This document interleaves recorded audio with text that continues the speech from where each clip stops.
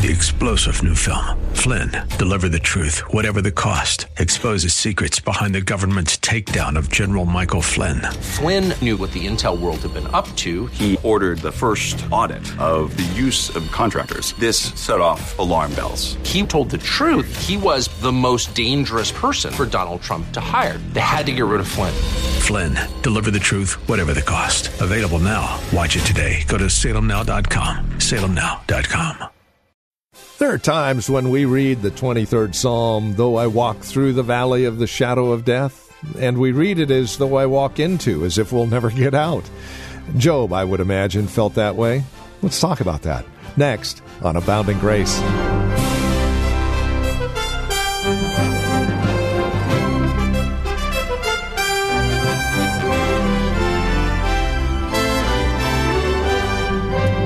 I love the specificity of Scripture. It never leaves us hanging on some really important issues. For example, the 23rd Psalm. Though I walk through the valley of the shadow of death, I will fear no evil. You know, if we were to walk into it, it gives us the idea that we may never walk out. But going through it gives us, in fact, a promise that we will get through it to the other side. And that is where Job finds himself here in Job chapter 17. Job finds himself in the shadow of death, but he also understands that he's going through it, not into it. For the details, here's Pastor Gary Wagner from Reformed Heritage Church in San Jose with today's broadcast of Abounding Grace. These verses in Job are actually quite sad. In fact, if these lines of Scripture could somehow reflect the spirit of those who wrote and spoke them, this would be a tear-stained page in your Bible. But, beloved, I pray God will give us hope as we see His purposes in Job's hardship. Job has listened to his friends, and he says, "There is no wise man among them." And he is very discouraged, and he is weeping as he cries out to God in his frustration. Now, Job's friends were done with their weeping. It was time to condemn, as far as they were concerned, which just goes to show us that even the best and the wisest of men can sometimes be cold and judgmental. So we have to be careful that we are better than Job's friends were to him. Job here says in verses 1 through 6, "Lord, will you shake hands with me?" And let's see how he gets to that request. It actually comes to us in verse 3. But in verse 1 he says, "My breath is corrupt." The idea is probably that he feels like he is expiring. My days are over with. The graves are ready for me. And notice he says graves, plural. And that's an odd way of talking, is it not? But we should remember as believers, many are the afflictions of the righteous, we read in Psalm 34. In Acts 42:22, what did Paul tell the churches? It is through many tribulations that we enter God's kingdom. So, on the way to one grave, we pass through many different graves.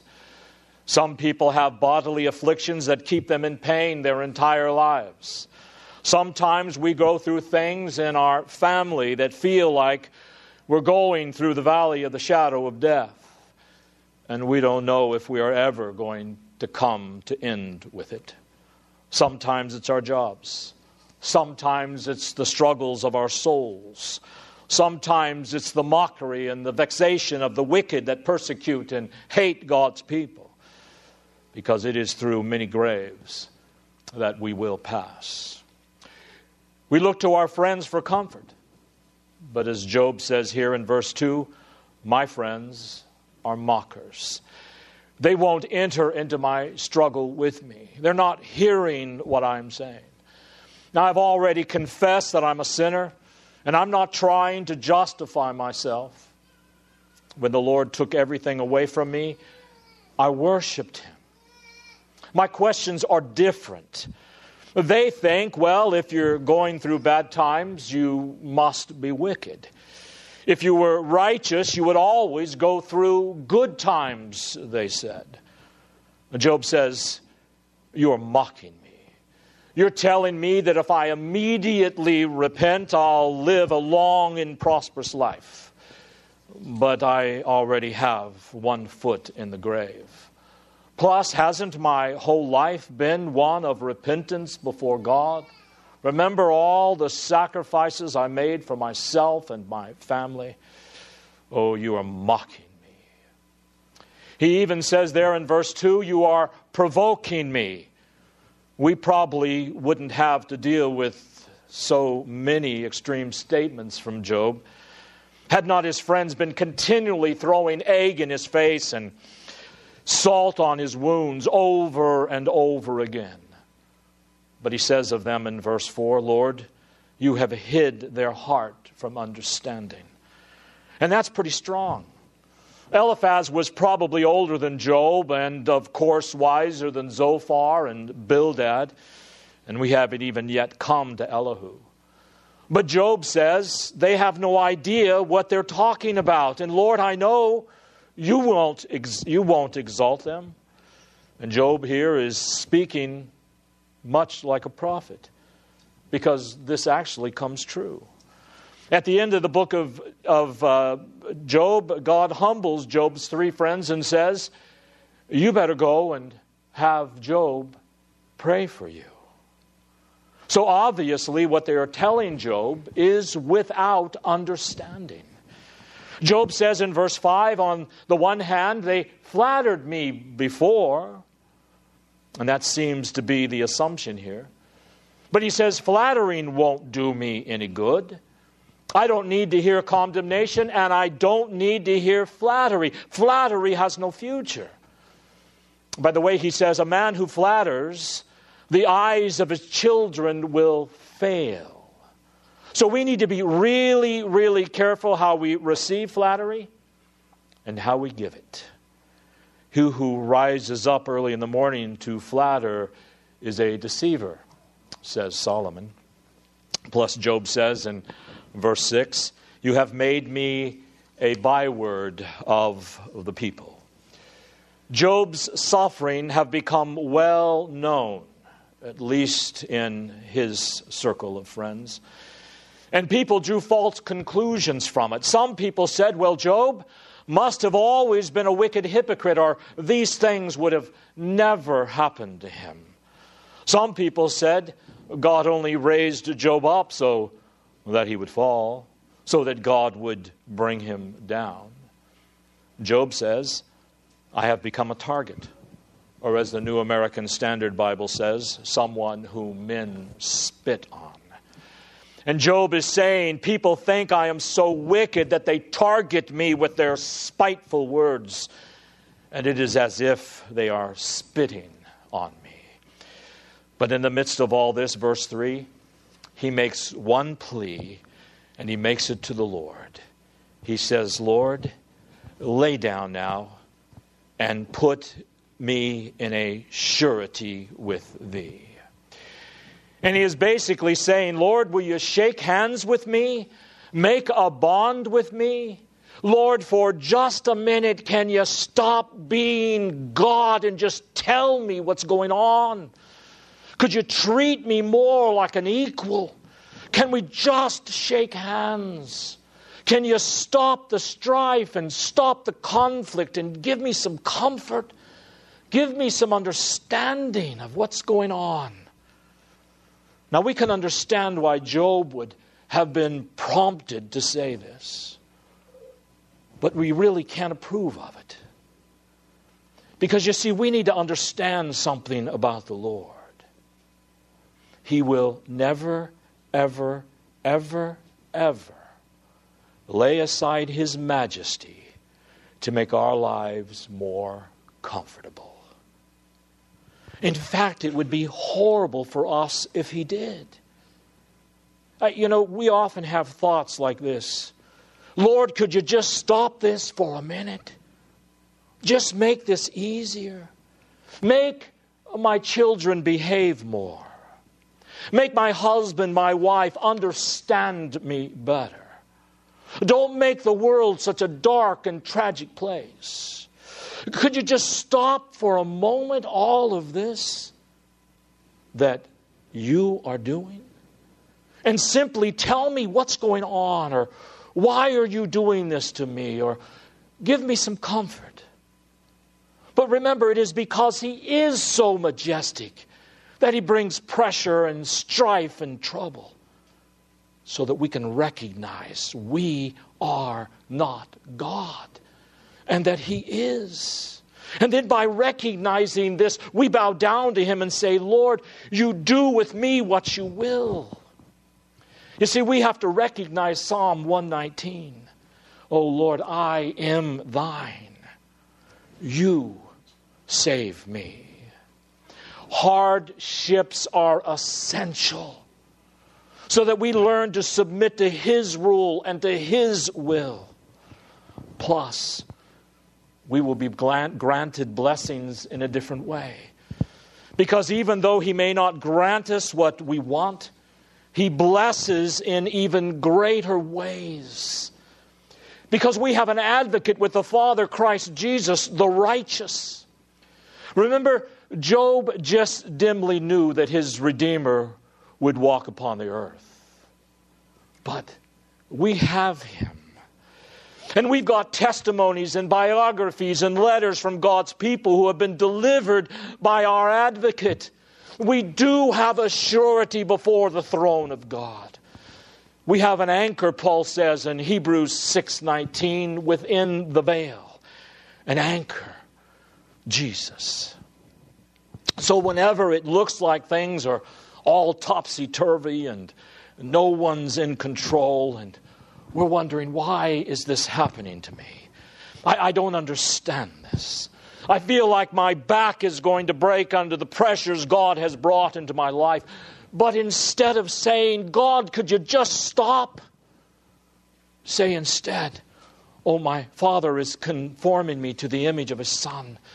I have an advocate. I have an anchor. I have a captain of my salvation. He has already stood on the path of the valley of the shadow of death, and He has overcome it. He has searched out all of the dark places because He has been tempted in every way like we have been tempted. He has known every pressure. He's known the sorrows of hell, the pain of death, the weeping of this life. And He has looked at everything.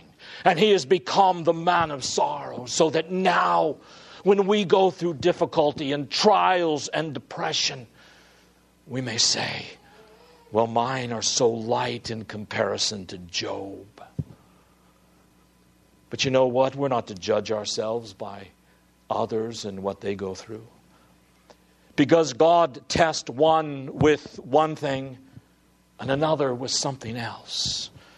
Because God is the only master planner of these things, not us. But whatever the pressures and whatever the temptations and the struggles are, we do have one who has come down from heaven to bear all of our curse upon the cross and to walk through every dark place.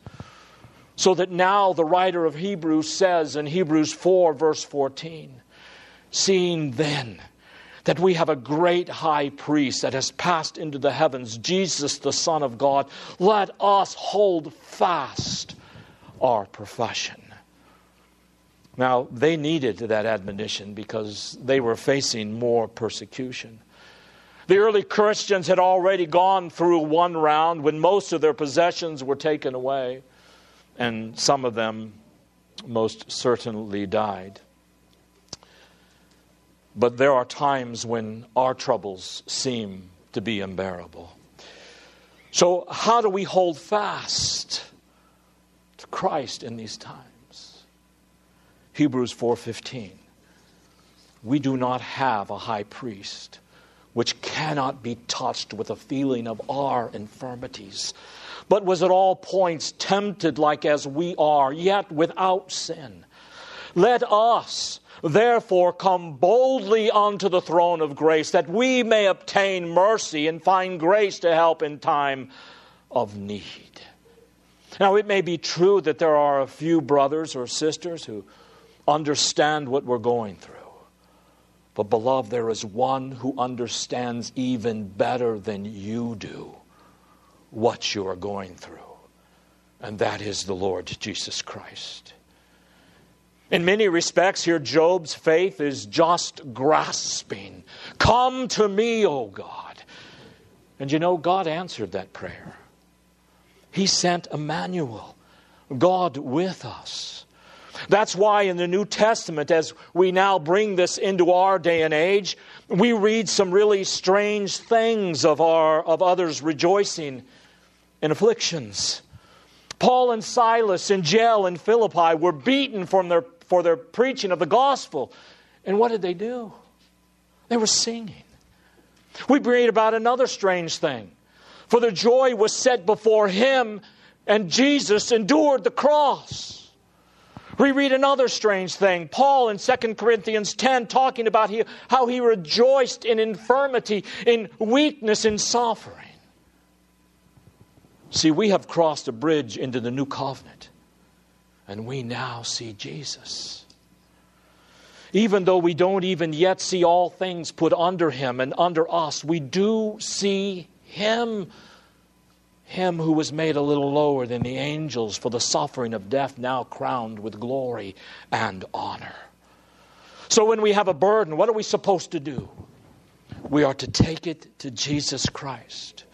When we have a need, what are we supposed to do? We are to fall before him and say, Lord, I don't even understand why I'm going through this. My back is strong, but my back is breaking. I've given in to sin so many times. I worry, I'm fearful, but you are strong. You are the anchor. And if I'm filthy, you are the cleansing. If I need wisdom, you are Christ, the wisdom of God. If I need strength, you are Christ, the power of God. And we keep calling upon him, and we keep trusting in him. That's how we use the verses in Hebrews chapter 4. And you know, Job here longed for the opportunity and the privilege that we now have to see Jesus. So we shouldn't fault Job too much. I think we should fault ourselves. Instead of looking unto Jesus, we try to carry our own burdens, or we just want to hold them in. Maybe we share a little bit, or we start thinking to ourselves, no one has ever felt before like I feel. No one has ever gone through what I've gone through before. Really? Has your family forsaken you? Christ did. They even mocked him. Have wicked men spit on you? Wicked men spit on him. Have you been poor and lost your job? He had nowhere to lay his head. We could do this all night. Was Christ tempted? Peter said, Lord, don't go to the cross. Remember the night before he said, Father, take this cup from me. And Peter says, Lord, far be it from you to suffer like this. Now I'm sure some of you have had families and friends try to undermine your devotion to Christ as well. So what are we supposed to do when these things come upon us? We are to take them to the Lord Jesus Christ. In the hour of trial, Jesus bleeds for us. He is our advocate. He is our anchor. He is our surety before the throne of God. In verses 7 through 10, Job adds and follows up with this.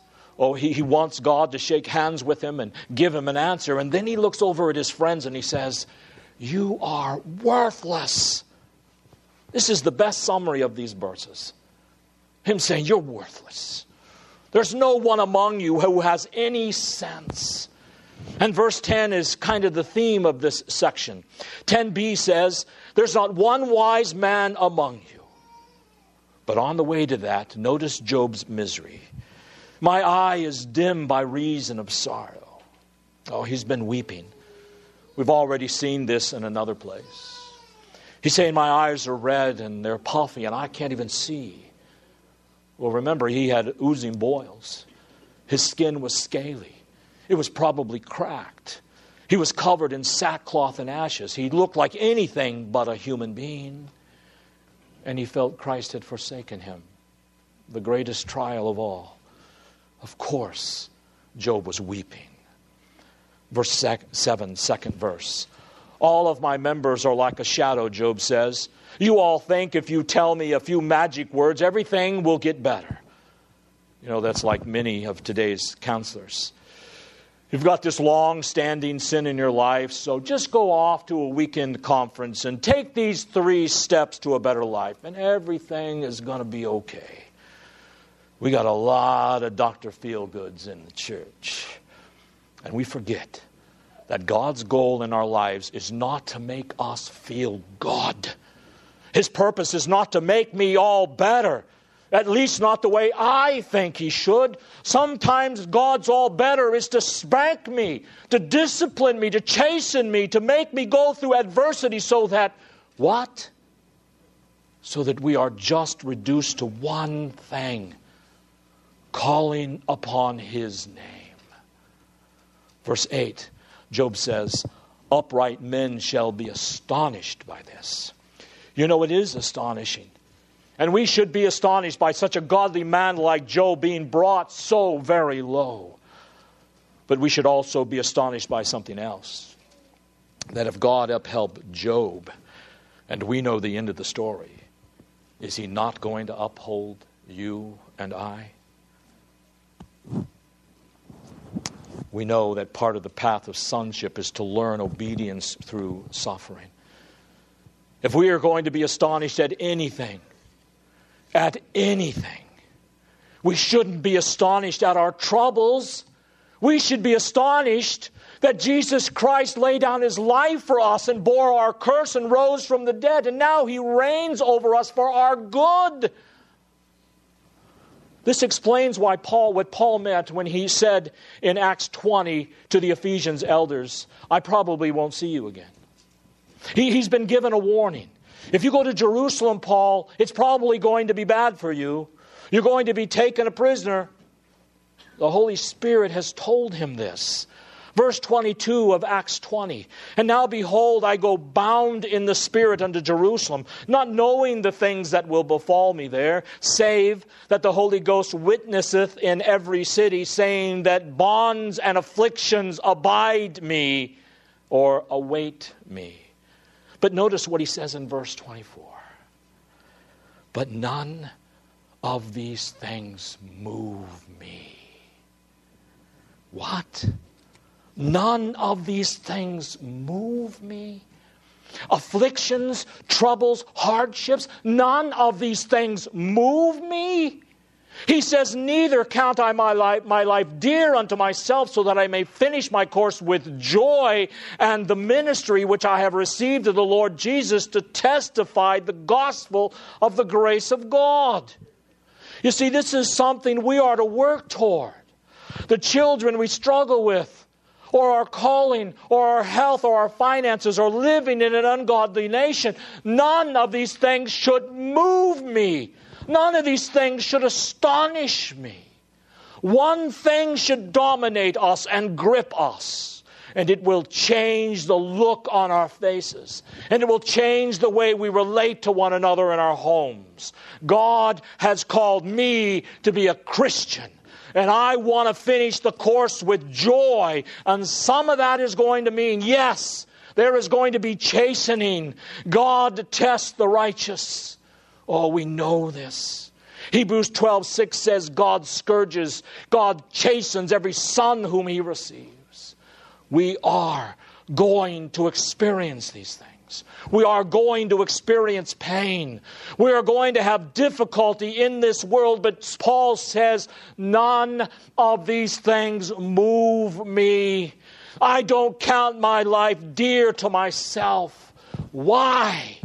My goal is not to be a good American and retire and have what I want when I want it. That is not what moves me. What moves me is that I can finish the course that God has set in front of me. Well, this has been Abounding Grace with Pastor Gary Wagner from Reformed Heritage Church in San Jose. As we have closed out our time together today, I would remind you that our desire is to know how this program encourages you in Christ. Now, there are a couple of 3 ways that you can contact us to provide us with this information. And again, it would really encourage us a great deal if you'd take a moment and let us know how the program is encouraging you in your walk and relationship with the Lord Jesus Christ. Here's how to contact us. Phone number is 408-866-5607. That's 408-866-5607. Our website, where you can drop us an email and even learn a bit more about us, is reformedheritage.org. And then, of course, you can write to us at PMB, that stands for Post Mailbox, number 402, 1484 Pollard Road, Los Gatos, California. The zip code is 95032. Now, there is another way you can contact us, and this would be the best of all, especially if you're not involved in a church at this time. Plan on visiting. Let us fellowship face-to-face, as it were. We meet at Lone Hill Church, 2 in the afternoon on Sundays at 5055 Lone Hill Road in Los Gatos. Directions can be found at our website, reformedheritage.org, or by calling 408-866-5607. By the way, copies of the broadcast are just $5. Mention today's date when you contact us, and we'll get a CD out to you right away. Thank you for joining us today. Until next time, God bless.